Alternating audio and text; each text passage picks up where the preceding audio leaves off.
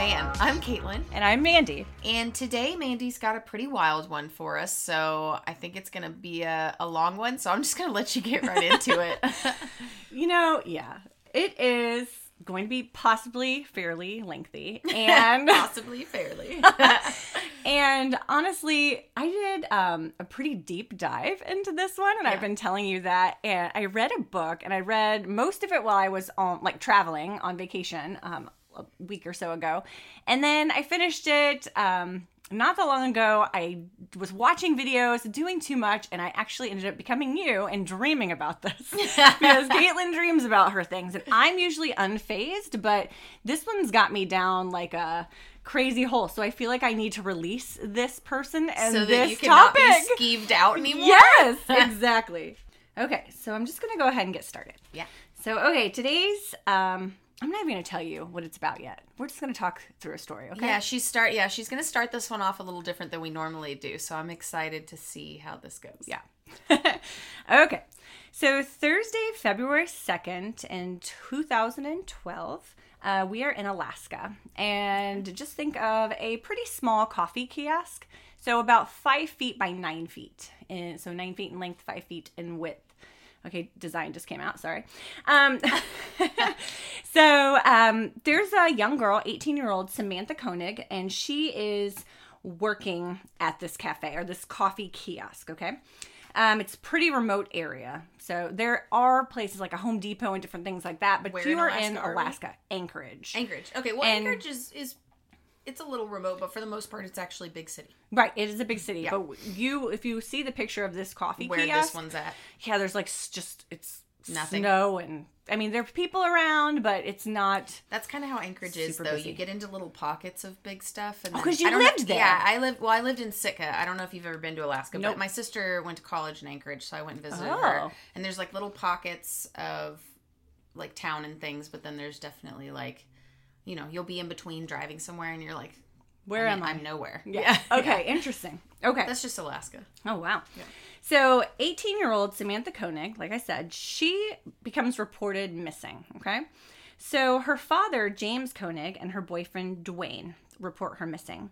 So Dwayne said he drove by the coffee kiosk at about 8:30, and he was going to pick up Samantha. And then he noticed that all the lights were off. So he's like, okay, well, that's weird. Let me go see what's happening. Maybe she just turned them off and she's still in there, just getting ready to leave.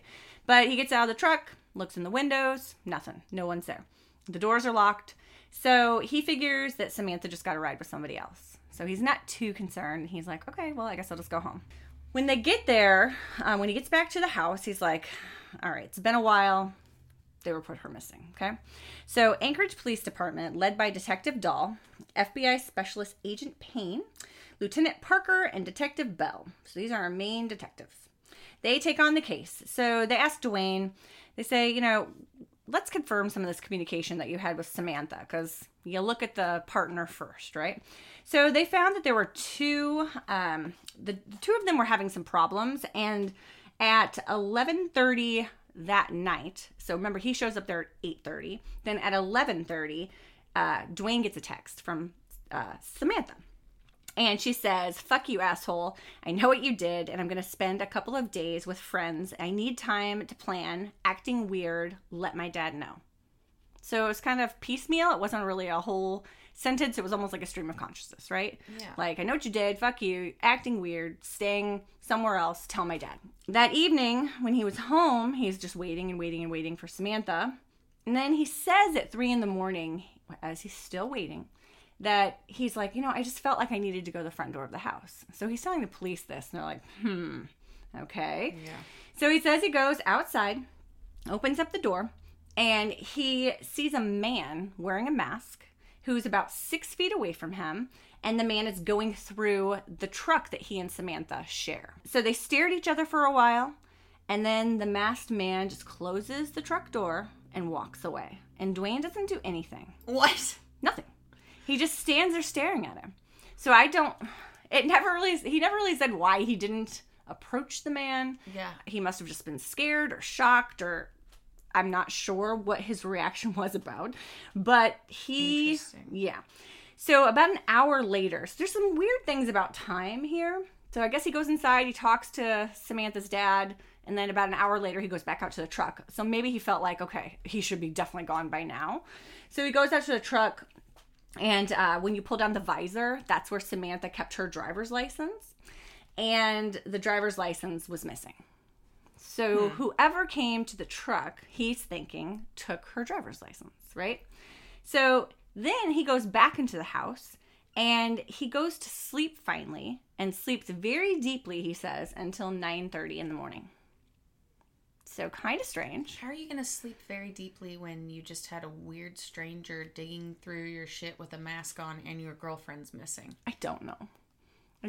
So men are weird. I mean, think about it though. He's probably around her age. She's 18. Yeah. So, but if it was a woman, I feel like you wouldn't. I don't know. I feel like a woman would probably react a bit different to that scenario. Possibly. And a man's just like so secure that he's safe. He's just like, meh. Yeah. I don't think I would go to sleep at all. No, I wouldn't. I don't think I could, but that's me. No, so. Not even. I can barely sleep after I read a scary book or something. You know what I mean? Like, let alone a stranger with a mask on digging through my car. Yeah, fuck that. You're right. I would have called the cops immediately. Absolutely. Me too. So video footage from the kiosk shows Samantha. So just before 8 o'clock. So remember, Dwayne gets there at 8:30, and this is just before 8. She's chatting with a customer through the kiosk window, okay? And she's making coffee while she's chatting with them.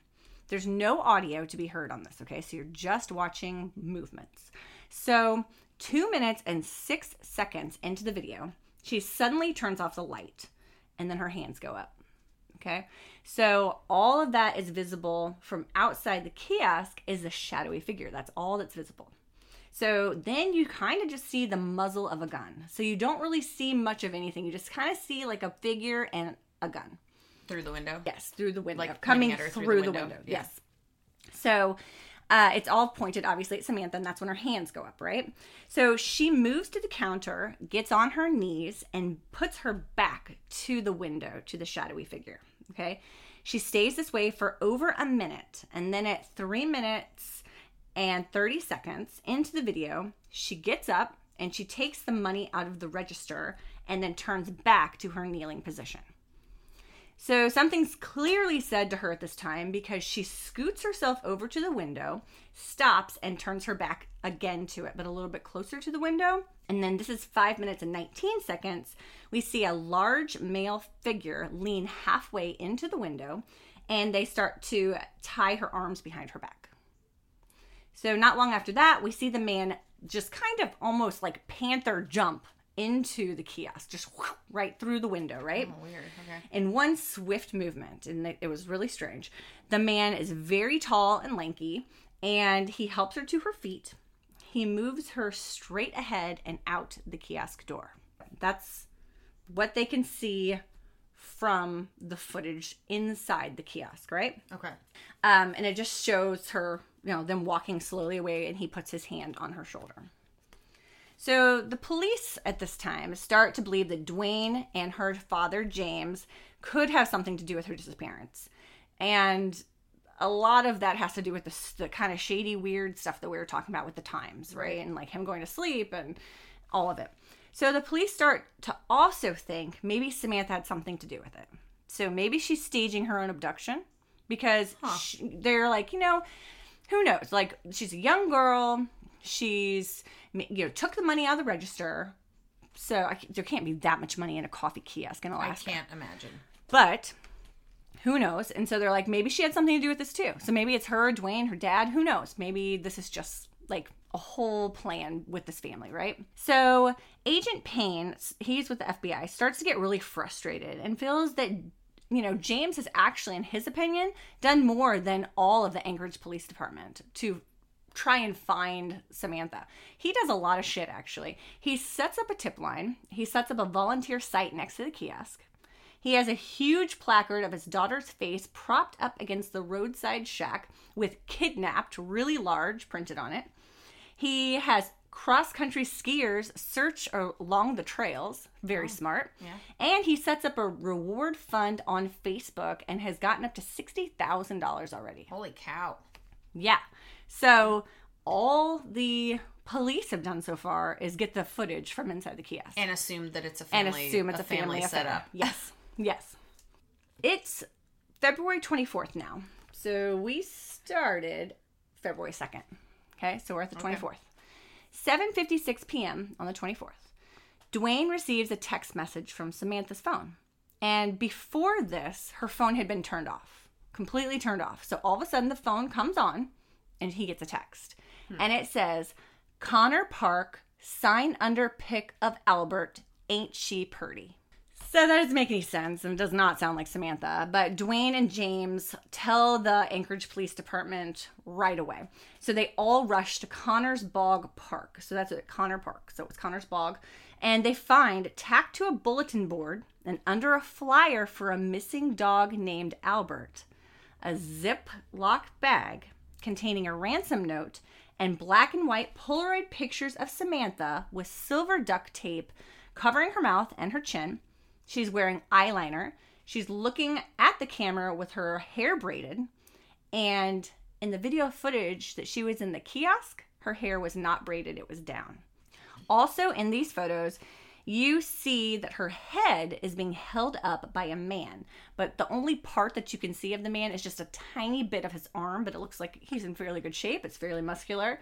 And in the upper part of the picture, you can see that just a little snippet of a page of the Anchorage Daily newspaper, and it's dated February 13th.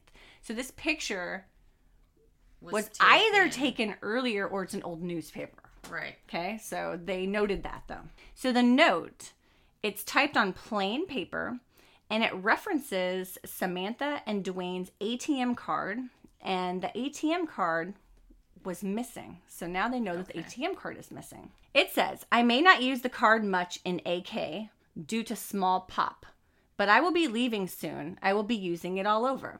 She did almost get away twice, once on Tudor Road and once in Desert. Must be losing my touch. The note also demands $30,000 be deposited into the account immediately, and that Samantha will be set free in 6 months. In 6 months? 6 months. I know. I'd be like, excuse me? Like, I'm not giving you $30,000 for you to wait 6 months to give me my child or my friend or whoever. Excuse me? Not happening. They now know it's officially a kidnapping case, but this has been 21 days. So it's finally a federal crime. So Detective Payne from the FBI brings in to the case a couple more of his team members and someone from the Behavioral Analysis Unit.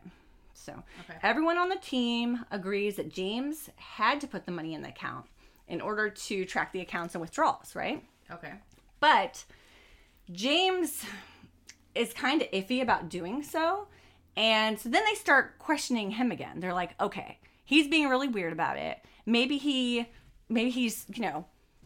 part of it. And he just doesn't want to put money in there because he's just fucking around. I don't know. It was they just kind of kept trying to put it on James, right? James is the dad. He's the dad. So 5 days after discovering the note, he finally decides to put money in there, but he decides on $5,000. And, and he takes it from some of the reward money that he has raised. So 4 hours after this deposit is made, someone tries to withdraw cash from an ATM in Anchorage for $600, but the ATM withdrawal limit is $500. That's what I was thinking. So less than 2 hours after this, there's a successful withdrawal at an ATM 6 minutes away from the first one for $500. So back-to-back withdrawals at 11:56 p.m. and half an hour later across town. And these all made the police believe that James was taking the money out. So instead of thinking it could be somebody else, they say James put the money in, the dad, and then he goes across town and keeps taking the money out. Okay, so that's where their heads are at right now. So on one of the ATMs, they had surveillance, and a description was determined. Okay, this person had on a dark jacket, possibly hooded with light-colored paint splattered on the left chest and lettering on the back that seemed to read CORPS. So core, right? Yeah. Light-colored glasses, a gray face mask, gray gloves, dark pants, and white shoes. Interesting. Right. Out there in the middle of the daylight with like a face mask on, trying to get money out of it. It was at 11:56 p.m. Oh, okay. I'm like, dude. You're like, dude, this is a bad idea. Yikes. Okay. So 3 weeks after Samantha's disappearance, the Anchorage Police Department finally think, it's going to piss you off, to obtain surveillance from across the street at the Home Depot. 3 weeks. I can't tell you that it surprises me. I mean, my God, I'd be so angry if I was her parent. Oh, yeah. Oh, my God.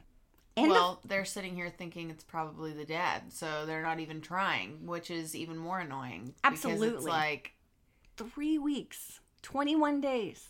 That's when they finally are like, oh yeah, there's some footage probably across the street. Okay. So, yikes. Yeah. So from the footage, 7:45 p.m. on February 1st, a white Chevrolet truck pulls into the Home Depot parking lot. There was no license plate, and the driver sat for 10 minutes and then got out of the truck, walked across the road, disappearing for around 20 minutes before they are seen walking back across the road with Samantha, the figure's arm around her shoulder. Okay, so that lines up with what the other video had showed, right? Around the same time. Okay. So people at this time are walking by, and no one seemed concerned. So it's Home Depot. There's probably people walking around that parking lot. So she's still alive at this point. Yeah. When the light changed at the crosswalk and they start walking across the street, Samantha breaks away and starts to run. And the man who had his arm around her tackles her. They stand up. He whispers something in her ear, and they walk over to the white truck. In front of people, and no one does anything. No one does anything. So I don't know if people are paying attention, but I think somebody may have seen something. I feel like if someone breaks away from somebody and gets tackled, somebody's going to notice that. I would think so, but like nobody... your peripheral is going to be like, what was that commotion? What the hell was and that? You're going to look over there. Like, what? Nobody has said anything. Nobody else is walking at the crosswalk with them? I mean, yeah, there are. No one has said anything, though. No one. Like I said, he whispers to her something in her ear. They go to the white truck. Strangers walk by them. The man stays next to Samantha, waiting until the strangers all get into their vehicles. And then the man puts Samantha into the passenger seat, calmly walks to the driver's seat, and pulls out of the lot. Moving on to March 7th. That's the next ATM withdrawal alert, and it's for $400. But this one, guess where we are? Arizona. Oh, good Lord. So you were in Alaska. Yeah. Now you're in Arizona. So, FBI agent Payne contacts the bank owner and requests surveillance footage and canvassing of the scene. They determine it's the same guy. And they could tell that he was not driving his white Chevy truck. But it's the same guy, same description. The next alert was an hour away from the first in New Mexico. And that proved that their suspect was driving east on I-10. The next ping is at 2:35 a.m., but that's a balance inquiry, and then an $80 withdrawal. So it's not always $500, it's like 80 or whatever. Yeah. It's any kind of number. So Detective Payne puts out a bolo to law enforcement in LA, San Diego, Phoenix, Albuquerque, and El Paso because he's thinking they're driving that direction, right? So March 12th. This guy, Rayburn, he is a Texas Ranger, which I just find them interesting. Right. He sees the bolo with all of the information regarding Samantha, the ATM card, and the suspected route of the suspect, right? So later this morning, that same morning, Rayburn's supervisor, he'd been contacted by the FBI. So first Rayburn just sees it, right? He's like, oh, this is happening. And then his supervisor's like, this is going to be your case. So the FBI, 2 days before all of this happened, I always talked about with the New Mexico and all these things, there was an ATM withdrawal nearby them in Humble, Texas. So small town, Texas. So Rayburn's assigned to this case, and he calls the FBI field office nearby and learns that an officer in Humble, Texas, reports seeing a white Ford Focus at an ATM. So around the time of this withdrawal, okay? So he writes a detailed bulletin to alert officers in nearby agencies in Texas, Louisiana, and Arkansas. So they're covering more bases. He has a feeling that the suspect would head up through Lufkin, Texas, off Route 59 because highways connect there. So a lot of highways are going to connect. So very so smart. He could go really any way from there. Yes. Yeah. So he asked his friend, Corporal Henry, to confirm the idea that a Ford Focus was the suspect's car. So I guess they had a little bit of footage, and somebody was like, yeah, that's definitely, a Ford Focus. Right. So Corporal Henry goes and visits a Ford dealership. They're just really awesome. Wow. Yeah. And this is the FBI, so right? They don't fuck around. Yeah. So he confirms, he's like, yeah, that's what it is. It's a Ford Focus. And then Henry tells Rayburn around 11 a.m. that he had been driving around a local hotel parking lot and had come upon a Ford Focus parked in front of a Quality Inn on South 1st Street, right off Highway 59. Oh. Right? Okay, so Rayburn and his colleague, Ganaway, so many names, you don't have to remember them, head to the Quality Inn, and they find a Ford Focus parked in front of room 115, and the room above, 215, okay? So Henry just decides to keep an eye on both of the rooms. And then Ganaway walks around the car and notices a couple things. There are little girls' clothing in the back seat. There's a Texas license plate, and Rayburn starts to run it through the system. So we'll get back to that. A white male exits room 215, places items into the Ford Focus, and drives away. Okay? So they're like, all right, this is at least really suspicious because it looks like it's the car that we're seeing on this video. We're confirmed it's a Ford Focus, but it does have Texas license plates. Let's just figure this out. But they're in the car, not on it, right? No, they're on it. Oh, they're on it. Mm-hmm. Okay. Yeah, but it's a rental. Rayburn, the Texas Ranger, tells Henry to set up on Route 59 and find a reason to pull the car over. Okay. So the driver is doing nothing wrong. He's just driving. He leaves the Quality Inn, driving around, and a higher speed limit's going to start to come up, right? Yeah. And so Henry is like, fuck, come on. You got to do something. I got to stop this guy. So the car stops at a light, and when the light turns green, the speed limit will turn to 55. So the Ford Focus accelerates to 57. Henry puts on his lights and pulls him over. Okay? 2 miles over. Hey, I mean, okay. Speed limit's a speed limit. You know That's right. Yep. So Henry walks over to the vehicle and he asks the man where he's from. Alaska, the man says. Oh, shit. I know. So Henry asks the man for his license. The man said he's in town for his sister's wedding. The license said the man's name was Israel Keyes. Henry saw that Israel had a knife in his front jeans pocket and one in the back seat. Seems like one too many knives. Yeah. He asks Israel to place the knives on the truck, on the trunk. So Henry called over another officer who he had follow him there because he's smart and he doesn't do it alone. Yeah. And he's like, hey, run this license, okay? So the license comes back, no record, no warrants, no speeding tickets. No, nothing. Nothing. Not a parking ticket? Nope. Nothing. Huh. So Israel says, what is this about? He's like, why am I being pulled over? And he's like, well, we're looking into the disappearance of and a kidnapping of a young woman in Alaska. So Israel starts to give a lot of unsolicited information about this time, right? He's there with his brother. His brother has his daughter right now. We went to his sister's wedding, blah, blah, blah. So all of this... Oh, trying to explain away the kids' clothing in the backseat? Yes. So all of this starts to get Henry to be like, hey, okay, unsolicited information, talking too much, dude. So maybe he's lying, right? So he also notices that Israel Keyes is sweating profusely. And it's about 70 outside. So he's like, dude, man, he's really sweating, right? Yeah. So Rayburn and Ganaway pull up and start to question Keyes at this time. So Keyes becomes really agitated. I'm sure. Ganaway calls Detective Payne, FBI agent Payne, in Alaska. And they're like, this is a situation we have going on right now. We've pulled this guy over. What do you want us to do?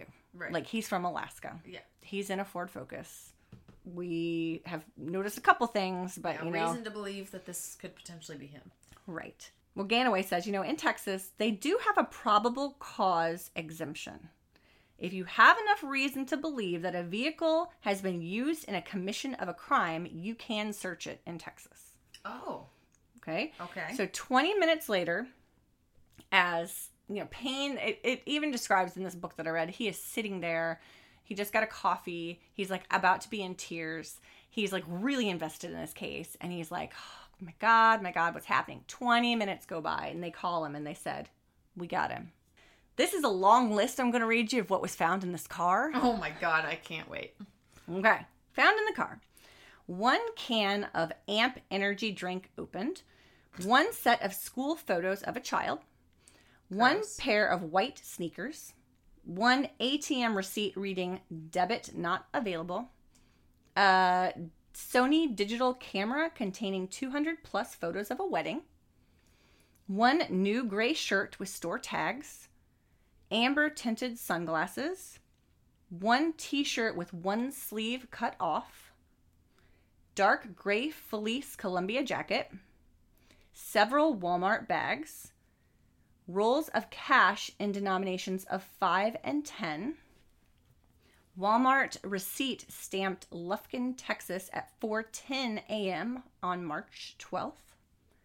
1 sandwich, another energy drink unopened, a pair of black sunglasses, a partial gallon of water, laundry detergent, 1 pink backpack, 1 green backpack, 1 gray DVD case containing pornographic images of a black female, a pornographic DVD including transgender pornography, Alaska Airlines flight confirmation of Israel Keys and daughter to depart Anchorage on March 6th, arriving in Seattle, Washington at 5:54 a.m. So he does have a kid.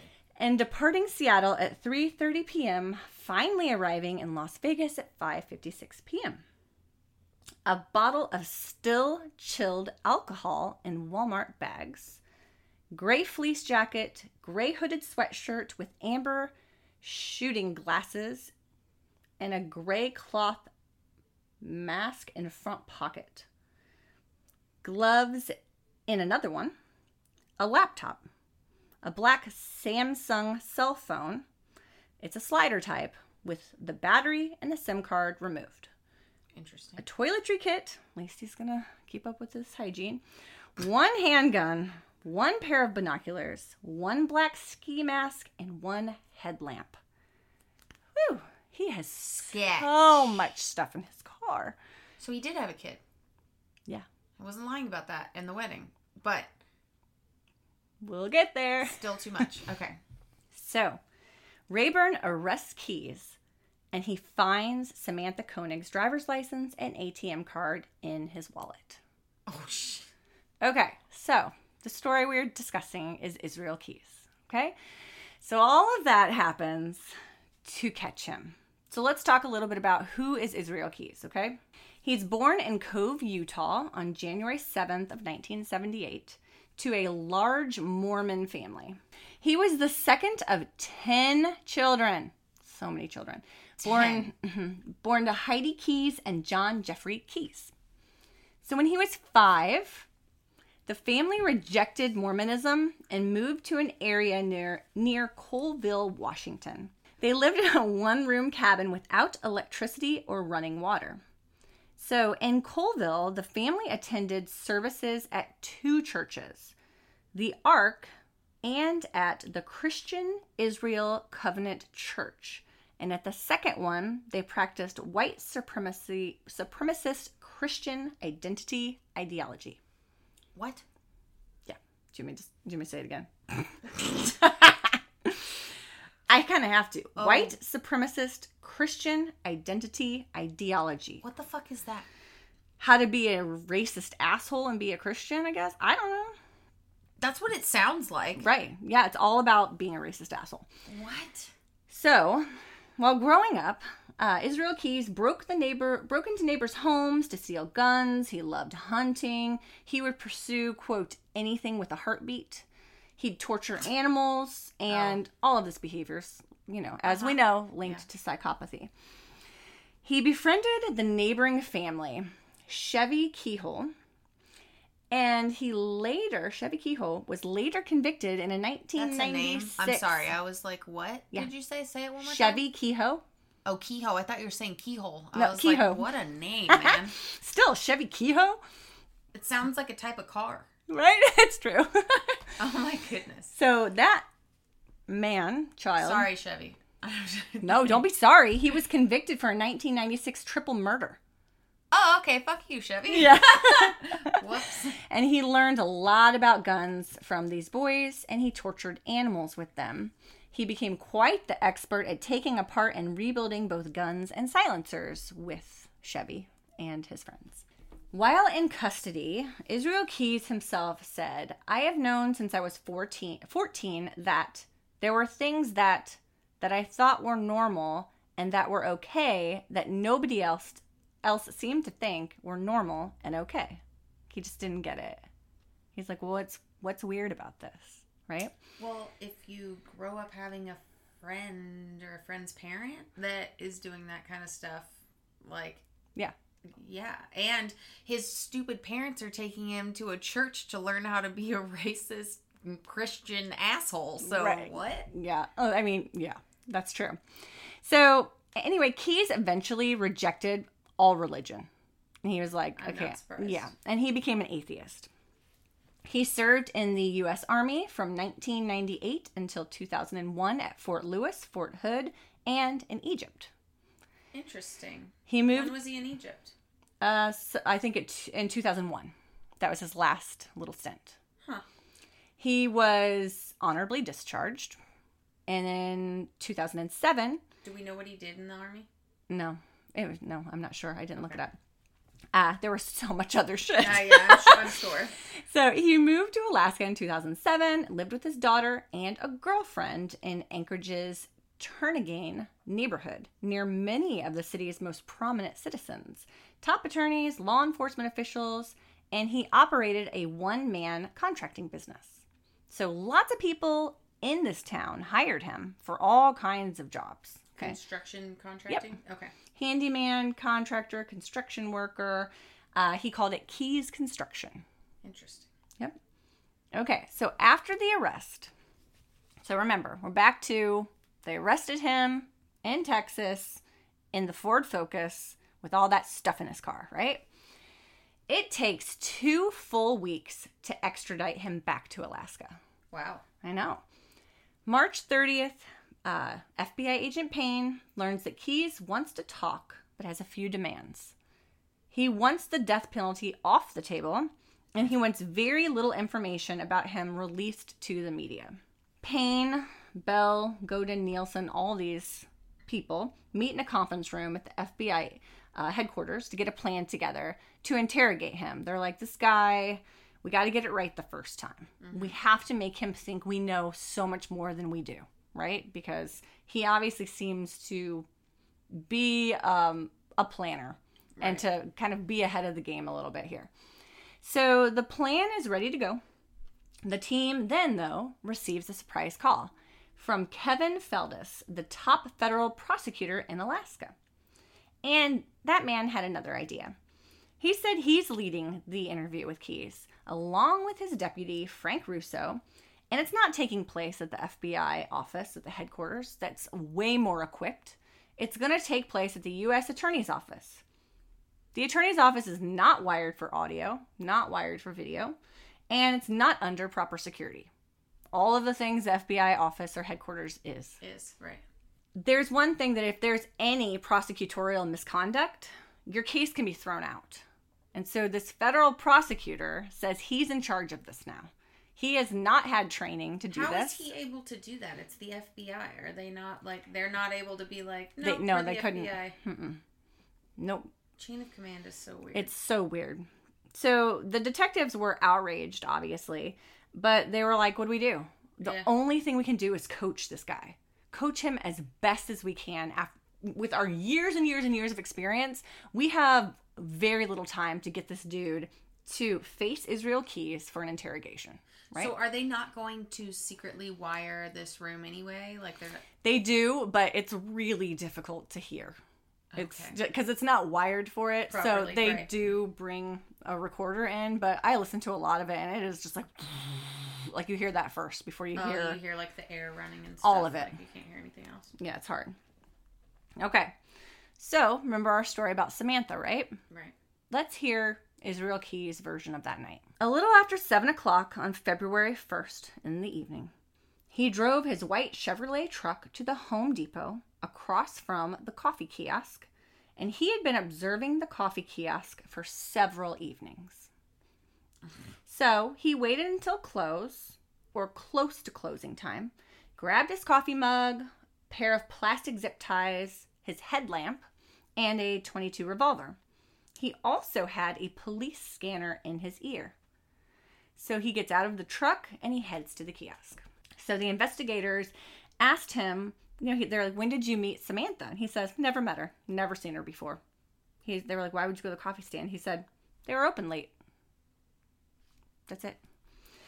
He approaches the kiosk, and as Samantha hands him an Americano, he pulls out his gun and he says, this is a robbery. Samantha puts her hands in the air, and he tells her to turn off the lights and give him all of the cash in the register. Keyes said, I was feeling invincible because she was scared and she did everything I said. So Keyes proceeds by zip tying Samantha's wrists behind her back. And he asks her where her car is. So she said she didn't have her car with her. And so then he says, I will kill you if I hear anything in my police scanner in my ear that says that you pushed that alarm and someone's coming to get you. So she's terrified, right? Mm-hmm. So he leads her through the parking lot. And this is super weird. When he's walking, there's a brand new Canon camera lying on the ground. So I have no idea how that happened. That's a pretty big item to just be lying there. Yeah. When he bends down to pick it up, that's when Samantha tries to run away. Okay. So it's just a weird little snippet in there, but that's the time that she's trying to run. He tackles her. We know what happens. When they finally get into the truck, he tells her what's going to happen. He says, I'm holding you for ransom. And so he says they drive to a nearby park. He covers his back seats with drop cloths, and he tells Samantha to lie down and be quiet, and he covers her back up with a couple more drop cloths. And so remember, he works in construction. Mm-hmm. So he's got all this shit in his car or truck. So at this time, he realizes that he has very little time, because he's leaving for a cruise the next day with his daughter and his live-in girlfriend. His live-in girlfriend's name is Kimberly, by the way. So the next morning, he's leaving, and it's already 11 o'clock at night. He needs Samantha's phone because he needs to make a ransom request. He doesn't have her phone. It's at the coffee kiosk. He drives back to the kiosk. He gets the phone, relocks the door. Leaves her in the truck. Yes. Covered. She's tied down. She is tied. She's tied down so she can't move? She can't move. Yeah, her arms have been, I left this part out, her arms are still tied, and then he took a zip tie and he hooks it to, like, part of a seatbelt. Oh, okay, so she can't get up. No, he hooks it to the seatbelt. He gets the phone, locks the door. He remembers, he's like, oh, I need her keys. He unlocks the door of the kiosk, third time entering it, grabs keys and leaves. How? Did they not see any of this on the footage? No, they stopped watching it after she was gone. Oh my God. Mm-hmm. Or you would have seen the dude come back 2 more times. Right? There's lots of issues. So Keyes then uses Samantha's phone. He sends messages to people who have been calling her. One message to her boyfriend. The message that was sent to her at 11:30 saying, fuck you, asshole, going to stay with friends, tell my dad. Mm-hmm. And one to her boss. In both, she sounds very angry. Then he pulls the battery out of her phone because he's not going to take any chances, he says. Mm-hmm. So he goes back to his house, tells Samantha, you got to lay here. I've got some stuff to do. I'll be back. Oh my God. Okay, so it's now between 1 and 2 in the morning. He gets Samantha out of the truck. He takes her to a shed. So he has a shed on his property. And the shed, he's already set it up completely ready because he's been looking at places for a while, right? It has 2 heaters. It has a big tarp that's laid out on the floor. And there's heavy metal music, and he starts blasting it. I don't know how he's not waking people up, but maybe this is a normal thing. He gives her a 5-gallon bucket to pee in, empties it, and has her sit on it. He takes a piece of rope, ties it around her neck, and screws it to the wall on both sides. He then has Samantha tell her her home address and location of the truck that she shares with her boyfriend, Dwayne. So then he takes Kimberly's car, drives to Samantha's house, gets towards right at her truck, gets her license, her ATM card, and looks at her boyfriend, Dwayne, who comes to the door. So he's getting the stuff out of the truck when Dwayne is staring at him. Because remember, Dwayne's like, there's a guy out there with a mask. He didn't do anything. So then Keyes leaves. He takes the ATM card and the PIN, and he goes to a local ATM, trying to get money out, right? Right. Debit, not accepted or whatnot. Mm-hmm. Returns home, pours himself a glass of wine, and Samantha some water. It's 3 o'clock in the morning. He returns to the shed. He then proceeds to rape Samantha twice. He puts on his leather gloves, strangles her to death, stabs her once right below her right shoulder blade in her back, but he will not say why he did that, but he has his reasons.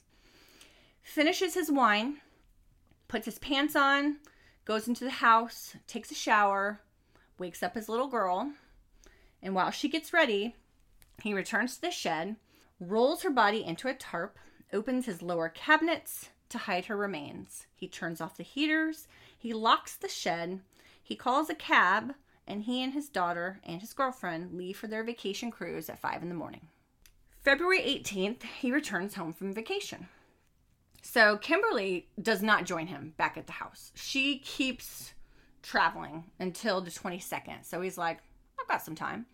And while he was on the cruise, he keeps checking the weather back in Anchorage to see, is it getting warm? Is her body going to thaw? Like, what's going to happen? Because it was really cold. Right. And he turned the heaters off, right? So it's very cold, and the weather's starting to warm up. On Monday the 21st, after he takes his daughter to school, he goes out to the shed, and he starts to dismantle the shed piece by piece, chopping everything ripped out of the shed into firewood. He rolls Samantha's body out of the cabinet and onto a piece of visqueen.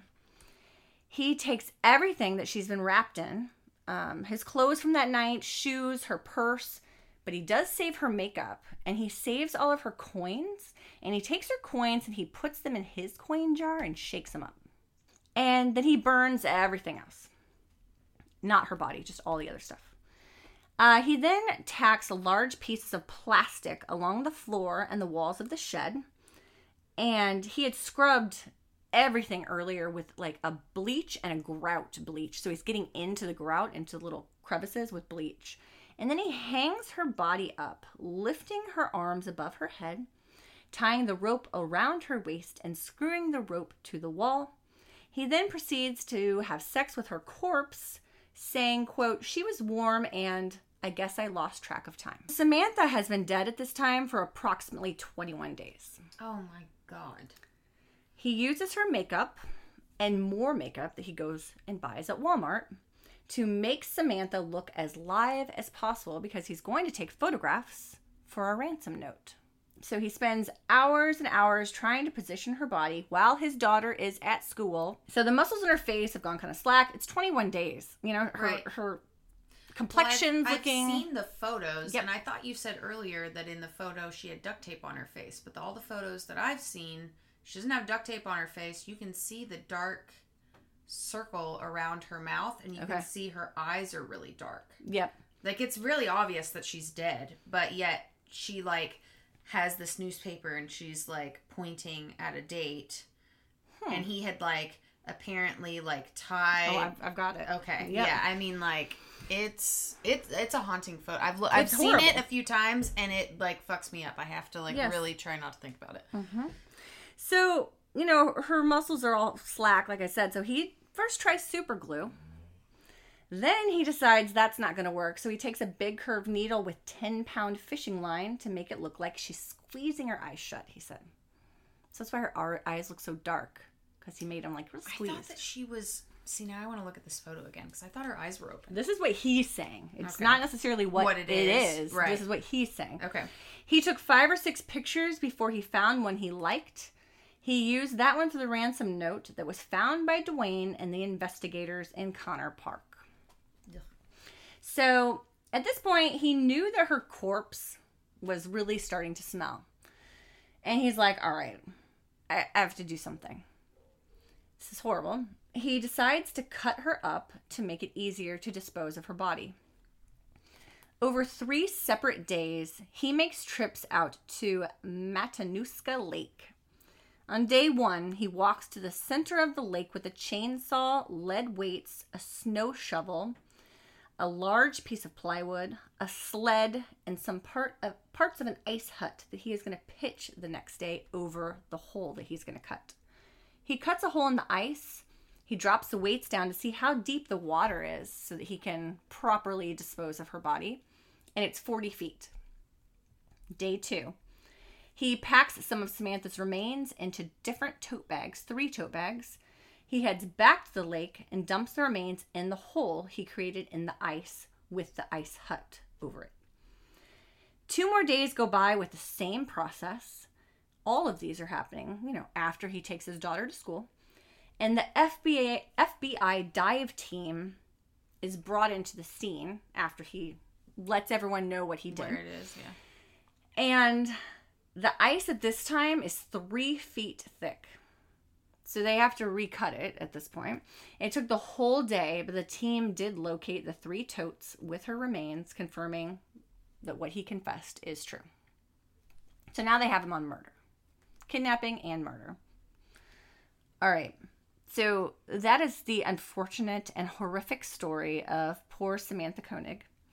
That was his last crime, and that's why he got caught finally.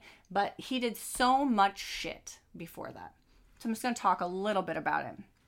Nothing in as much detail. So April 6th.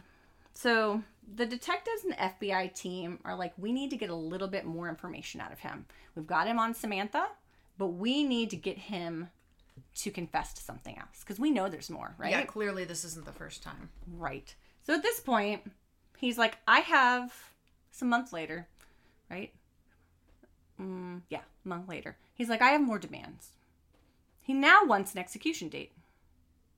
Wait, I thought he wanted the death... He did. Off, but now he's like, oh, I want to be executed. I'll tell you everything if you kill me. He won't tell him everything, but he'll tell him more. Tell him stuff. Right. So he said, I want this whole thing wrapped up and over with as soon as possible. I mean, I could end up in federal supermax prison somewhere for the rest of my life, which is what, if my attorney had his way, that's where he wants me to go, and that's not what I want. I want this whole thing done in a year. I want my kid to have a chance to grow up. Okay. June 2nd of 2011. So a year-ish before. He flies from Anchorage to Seattle to Chicago, where he rents a car and he begins driving east. He's on his way to visit his brother in Maine, but he spent a few days in Indiana, then New York, then Burlington before reaching Maine. Okay, 5 days later, June 7th, he is in Essex, Vermont. He goes everywhere. So, one thing that Israel is known to do, which you are aware of, is he buries kill kits or kill caches all over the place, right? And he will take a giant 5-gallon Home Depot bucket. He is going to fill it with zip ties, ammunition, guns, silencers, duct tape, and Drano to accelerate human decomposition. And he hides these all over the freaking place. Like everywhere. Right. Like everywhere he goes, he's just like, oh, I'm going to bury one here just in case I feel the need to do it next. Like I'll have it ready to go. All over the freaking place. I don't know how he remembers all of where this they're so at. Well. Yes. But it's been 2 years since he buried this one in Vermont. He's like, I'm going to dig this one up. Okay? 2 years. 2 years. So he digs this one up. And he walks across the street from his hotel that he's staying at into an apartment complex.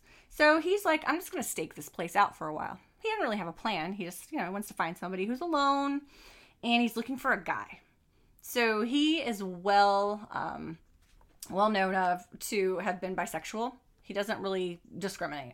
He doesn't have an age necessarily. He just kind of decides on a whim. So he wants a man this time. So he spots a man. He's like, this man is perfect. But then it starts to rain. And the man just like darts away so he doesn't get wet. And he's like, that guy got lucky tonight. Because he would have gotten him, he says. So he's disappointed, but he's determined. So he leaves the hotel on foot a little after midnight. And within 5 minutes, he finds himself looking at a house. It's 8 Colbert Street in Vermont. He creeps around the house. And remember, he works in construction, right? He cuts the phone lines, he removes a ventilation fan from a garage window, and he crawls into the garage. He then grabs a crowbar. He's like, there's a guy that lives here. He makes his way into the bedroom of Bill and Lorraine Curry. He zip ties their wrists behind their back, takes them both into their own car, and he leaves the house. And they're both begging him to let them go. And he tells them again, this is ransom. I'm just gonna get money for you guys. And Bill's like, I need my medicine from the house. And Lorraine's really trying. Like, she's feisty. She's, trying.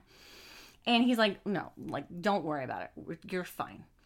Around 4 a.m., he settles on taking them to an abandoned house. So that's one thing he likes to do is find abandoned houses. But it's for sale, but it's kind of out in the middle of nowhere. So he takes Bill out of the car first and puts him in the basement.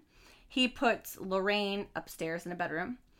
And when he goes back to the basement, Bill is a badass and he's putting up a total fight. And he's even pushing him around a little bit. So he's pushing Keys around.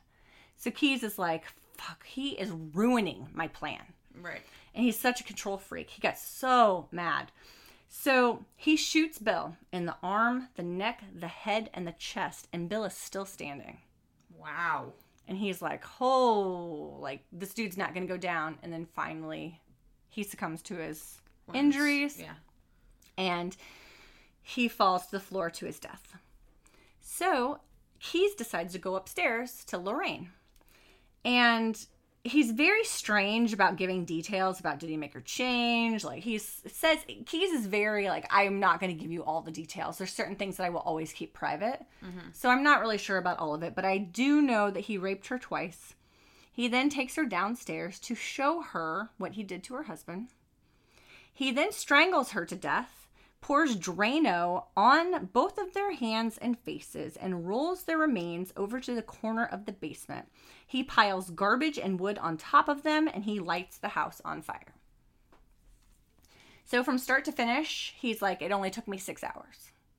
So kind of bragging about how quickly he can do these things. After killing the Curriers, he went to a campground in New Hampshire to burn their belongings, and then he drove to Maine to visit his brothers. One of the things Keys liked to do in Alaska was pull up small towns on his computer, out-of-the-way places that only had 3 or 4 different routes in and out of town. So these towns rarely saw crime. He thinks, could have inexperienced police. So maybe people are going to be less on guard because doesn't normally happen there. Nothing happens usually. So he researches how many banks there are, how much surveillance there might be in each bank, and he loves finding houses that are for sale that are abandoned. And he says one of his ultimate goals was finding a church to take his victims to and kind of leaving their bodies on the altar. So he definitely has some really weird shit happening. Especially, he did grow up with a lot of weird church stuff, religious stuff, but that, uncalled for still. We find out that Keys' first victims were in Washington State in the late 1990s. He admitted to investigators that he killed 4 people in Washington State and claims that these claims are subject to an active investigation by the FBI. Okay, so he's lived in several places in that state, though, from the 1990s until 2008. He traveled so much, it could be literally anywhere, right? So he confessed to at least one murder in New York.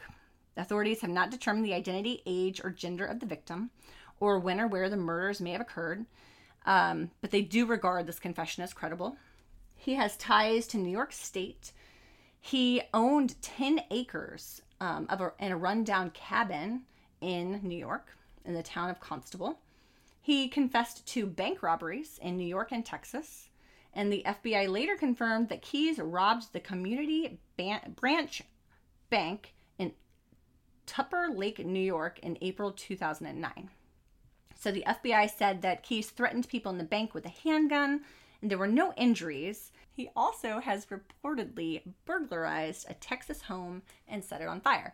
So he's into arson, bank robbery, raping, strangulation, and God, so many things. Everything. So during the whole time Keyes is in custody, he gives many small details for the police to use to find other victims. But he doesn't give it all away. Like, he just won't. So he's very much like, I'm going to give you X and Y, you figure out Z. So the police they're like, we have to keep him talking. Like this. So he would ask for, I want a cigar, an Americano, and a Snickers bar. And they were like, okay. So he was always getting stuff. Like, he really worked them because they knew he was smart and he had all this stuff that he needed to tell them. But he was in a hurry to, one, get rid of his attorney. He wanted to just, what is it called? Represent yourself. Mm-hmm. And he wanted the death penalty. And he wanted it to be wrapped up. He didn't want his girlfriend to be involved. He wanted his daughter to have a normal life. He's like, I need these things or I'm not doing anything. I'm not going to help you. Right? Whenever he would tell stories, holding back that information, when he did give details that excited him, he would start rubbing himself in front of the detectives. Ew. Mm-hmm. Disgusting. So you can tell all of these are so sexually motivated because he'd like start rattling the chains on his, the chains that he has on his arms and his legs, and he'd start just like talking like kind of like this and like rubbing himself. Keyes' total number of victims is still unknown, but the FBI believes that he has killed at least 11 people. Okay. So while he's in custody, they're in a packed federal courtroom, and he's bound with leg irons and handcuffed to a belly chain. And he was surrounded by 8 armed guards and 6 U.S. Marshals. They're not fucking around with this dude. No, they're not. So right when his lawyer starts to address the court, Keyes breaks out of his leg irons and handcuffs like the Hulk and jumping rows, leaping like a panther from chair to chair. And it finally takes 3 guards and a taser to bring him down. Oh my God. So while in jail, he'd been given pencils and was whittling them down with his teeth. Of course he was. To make picks, right? To make the picks, yeah. Oh my God. To unlock his all his chains. And he was given a cellophane wrapper on his sandwich, and then he used that to make it look like his leg irons were still intact. How would they not look shiny from cellophane? I don't know. Maybe it was dull cellophane. Oh my God. I don't know. Is it like the cling wrap? Like the what's the cling wrap one that's more like matte looking? Oh, I know what I'm talking about. The sticky, like the one that's like a bit more sticky. I know what you're saying. Yeah. But they were like, okay, all the detectives and the people in the jail were like, stop giving him shit. Yeah. Well, have we learned nothing from Pamela Hupp with her pen? Right. Trying to stab herself in the neck. Like, what the fuck? So they had warnings. Everybody was told, there was a note posted on his cell, don't give this man anything, right? But he was still given portable razor blades to shave with. My God. Because that's smart. They were supposed of all the things. Razor blades. Of all the things. Mm-hmm. They were supposed to do only an electric shaver, but he could have taken that cord and wrapped that around his neck if he wanted to, or wrapped it around somebody else's. Unless it was cordless, but he still probably would have figured out how to take it apart and use the plastic edge of the battery backing to you know what I mean? Anything. Like, he was smart. He would have figured anything out. Like, really. He needed to be just watched and taken away. They should have just had a guard at his door at all times watching him. Right. Exactly. Because let me guess. So, yep. Yep. So while being held in jail at the Anchorage Correctional Complex awaiting the trial for the murder of Samantha, he managed to conceal a razor blade. He slit his wrists on December 2nd, 2012, and had attempted strangulation. Where do you think he hid it? Maybe in his mouth even. Who knows? Did he wear shoes? Between the cheeks? Between his butt cheeks. I have no freaking idea, but yuck. Yeah. He had a piece of the pencil in his mouth, and at one point, somebody was like, "What's in your mouth?" when they were interrogating him, and he was still like whittling it down, and he took it out of his mouth. So how did they not figure that out then? That like I think it was after that. Oh, he was still doing it. He was like, "Oh, do another one. Gonna keep whittling away. I'm gonna have one." Mm-hmm. He was like, "I'm getting the fuck out of here," because he's like, "I'm not staying here. You're gonna kill me. I'm either gonna kill myself, you're gonna kill me, or I'm gonna get the fuck out of here." Either way, none of it's happening on a timetable that I'm happy about. So exactly, none of it. Let's take it into my own hands here. Yikes! Razor blades. Mm-hmm. What is wrong? What does he need to shave for? I don't know. He doesn't look like. What does he need to shave for? This is my question. I'm sorry. I don't know. Why does he need to be clean shaven? He's in jail. Maybe for the murder of someone. I guess for trial or whatever. Don't they? So I agree. Yeah, I totally agree with you. I don't know why he needs to be shaved. Like, are we kidding? No, they're not. What the fuck? The rules are ridiculous. I'm like thinking about it. It's like hitting me right now, and I'm like, why does he need to shave? I know. It's such a good point. I don't know. I really don't. But they do say that this was his final act of control and sadism because he was super controlling. Mm-hmm. So, in 2020, the FBI released the drawings of 11 skulls and 1 pentagram. And it also had inside the pentagram, it was like, when the devil looks like a goat or whatever. Right. It was in there too. And I saw that picture on the internet too. It's creepy. They're drawn in his blood. And so how do you do that? He took the razor blade or a pencil, or he could have just like bit himself on the finger or something, or like ripped a hangnail and just got a little bit. You know what I mean? Like I feel like this weirdo could have done literally anything. Bit his tongue. Yuck. You know, like he could have done anything. Sick. They were found under his jail cell bed, and one of them had the phrase "We are one" in capital letters written at the bottom. And the FBI believes the number of skulls may correlate to, the number of victims. Yeah. So I'm going to go ahead and end with Israel himself. Okay. So this is what he sounds like. And these are just a couple of the things he says during one of the interrogations. Back when I was smart, I would do it. I would let them come to me. I would kind of go to a remote area that's not anywhere near where you live, but that other people go to as well. You might not get exactly what there's not as much to choose from in a manner of speaking, but there's also no witnesses really. There's nobody else around. So, one thing that he's talking about, he would go to a lot of remote areas and whatnot, but his biggest adventure yet was doing it in his own home state. Well, his home state at the time, Alaska. He's like, I want to do it in my own backyard. And so that's the whole thrill of it for getting Samantha, was like, I'm doing this at home. I've got X amount of hours. I'm leaving on a vacation. Yeah, my child's at home. Mm-hmm. She's literally I'm gonna have interactions with her in between carrying this out. Yep. Gonna check to see if my girlfriend Kimberly's awake or asleep. Gonna call the cab. Just gonna hide the body. Yeah, complete freak. So, anyway, that's all I've got for you guys. Like I said, I did read a book, American Predator. American Predator. We'll put all of our sources again on our website and under the episode comments. So you guys should check that book out if you're interested in learning more, because it was good, but there were parts of it that, yikes. I can only imagine. Mm-hmm. So anyway, do you have any final thoughts? So the thing about this case that really kind of creeps me out or hits home for me is my sister actually went to the University of Alaska in Anchorage, and she lived there during his active years. Yikes. That's so scary. And I actually went to visit her for Thanksgiving at one point, which I don't know if it was Well, it had to have been sometime during those active years because you were there. I was there. So, and I was actually living in Sitka, Alaska at the time. So, oh my gosh. Yeah, and so, my sister's going to the university. He preyed on, like, a young female. Like, it's just crazy to think, like, she could have easily crossed paths with him. She could have. At any time. Sure. You know what I mean? Like, he was such a normal dude.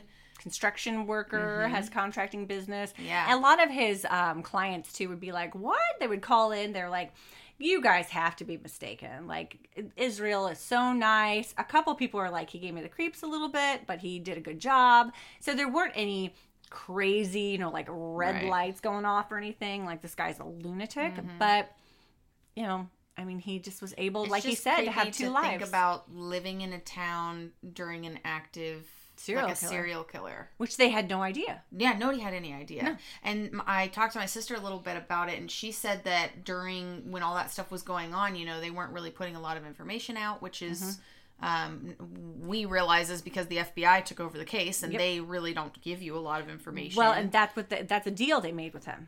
That's right, too. Yeah. And, I guess what little information they were putting out had to do with her dad delving into maybe selling drugs or something. Yeah. And they, we obviously know because we just heard you tell. Right. They thought that he was guilty for a while until they found Israel. Right. So, of course, that's all that she really heard over the news. Right.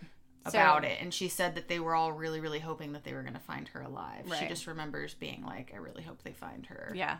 It was crazy. Yeah. So anyway, but yeah. And like she had said, you and I talked about these girls that were working in these coffee kiosks. It was usually really young girls, and they'd only have one. Oh, I just thought of something else. They would only have one person at a time. But ever since Samantha's case, now 2 people have to work at a time. I can't believe they had young, 17, 18, whatever year old women working in a kiosk alone. Yeah. That just sounds like you're setting them up for failure. You Absolutely. know what I mean? And there's that window. Right. That someone jumped through to get you. He jumped through it like a freaking panther. Yes. My sister said that after that case happened, they did temporarily close like all those kiosks down for a little while because it was all just young females, and they didn't know if it was just somebody going around that was going to be like kidnapping, girls from these coffee kiosks. Exactly. Which, like, I lived in Sitka, which is an even smaller town, way smaller. It's a little tiny island, actually. And we had those little coffee kiosks out there. Sure. I think it's a big thing there. I'm pretty sure. It's a big thing in Alaska. They love their coffee, and apparently they like their little tiny coffee kiosks. Yeah. Because I remember one specifically that I used to go to all the time that was, like, down at the end of the road, and it was definitely in a very, like, kind of remote area. Can you remember who was working in there? It was always females. It was always like young females. Okay. Yeah. I believe if I remember correctly, there was 2. Okay. But this is probably because it was around that time, and they were like, okay, everywhere in Alaska there will be 2 females, because it was probably the same. It might have even been the same chain, to be honest. I don't remember what it was called. You just reminded me of something really fast. Yeah. This is just an extra detail. After Samantha was reported missing, they did not close that coffee kiosk. What? As a scene. They did not. They let the next kid come in and work it? To work. He worked the entire day until the Anchorage Police Department was like, oh, maybe we should have closed that. Yeah, because they were like, we think that it's her family or that she staged this abduction. Right. So they didn't even think about it. Just like they didn't think about getting the freaking Home Depot this is so crazy. Footage. Right? So they really did fuck it up quite a bit. Yeah, quite a bit.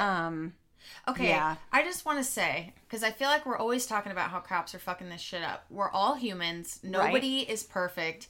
But holy shit, dude. How many cases do we have to talk about that the cops were not on it?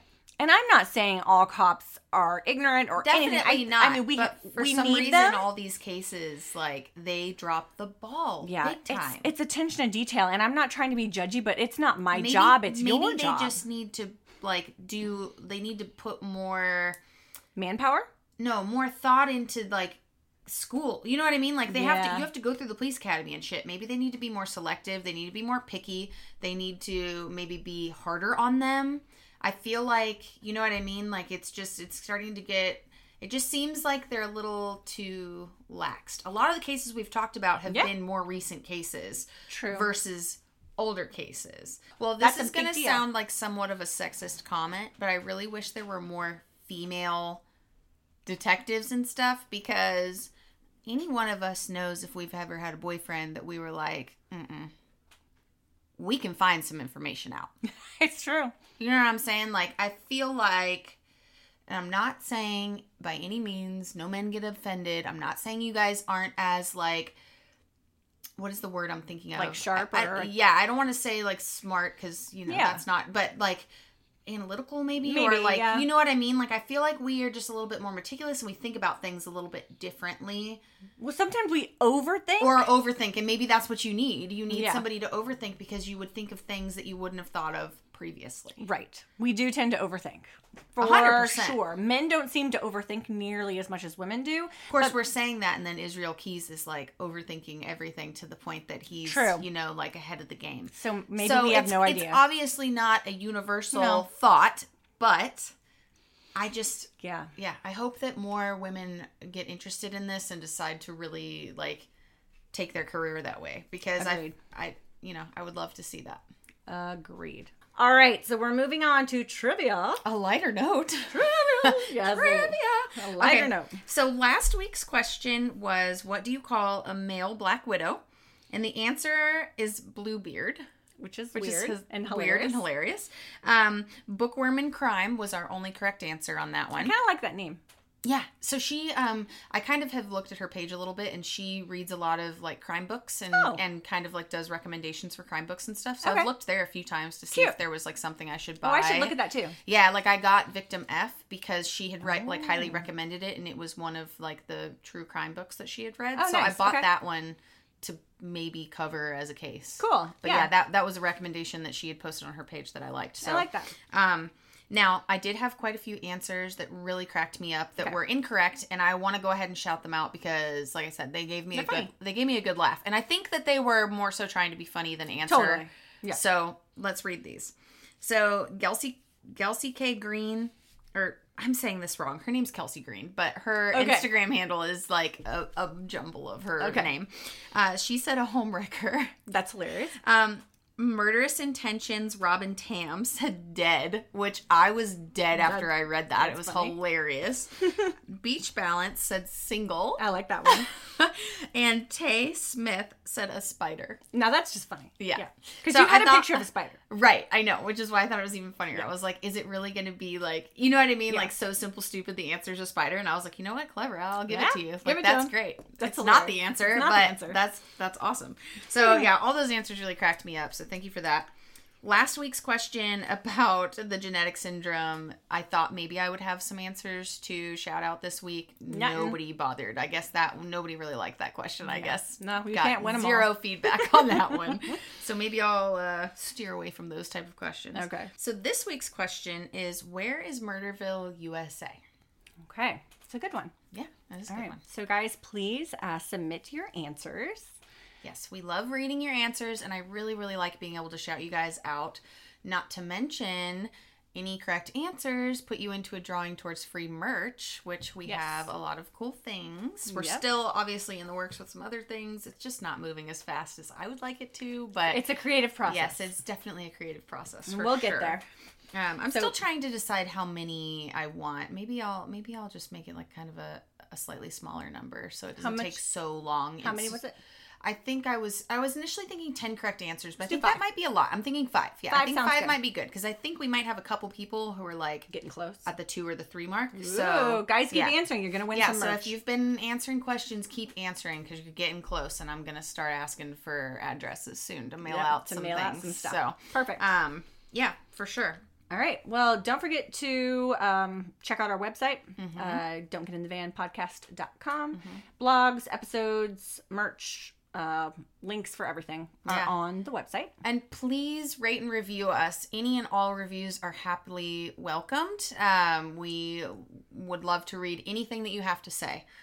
My only thing with this is like people who will leave a 1-star but not write anything. Exactly. It's like if you want to leave a 1-star, by all means, that is your prerogative. Okay, sure. But please write us a review and let us know so that maybe we can take that feedback and adjust it. You know what I mean? Like we welcome all criticism, and we would, sure. if there's something that you feel that you would like to hear us do better or different or whatever, let us know. Like, we would love to know that stuff. I don't want to discourage people from leaving whatever review they feel inclined to leave, but please at least give us the courtesy of leaving an actual written review so that we know why you left that.